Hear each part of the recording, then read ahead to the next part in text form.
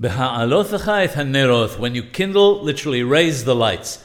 6 candles of the menorah hinted at the external knowledge and wisdom of the world, which was not of Torah origin. The Ner Ma'arabi, the western candle of the menorah, hints at the Holy Torah. The Ner Ma'arabi miraculously always remained lit to show that this is what mattered and was important. That's why it's a hint to the Torah, which is the source of wisdom on which all other forms of wisdom depend. Incidentally, the Ner Tamid, the perpetual flame which burns in every synagogue, is in memory of the Ner Ma'arabi.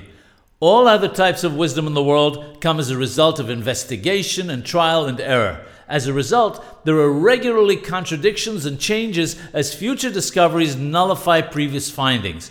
The Holy Torah, however, was given to us in its entirety by the Creator of the world.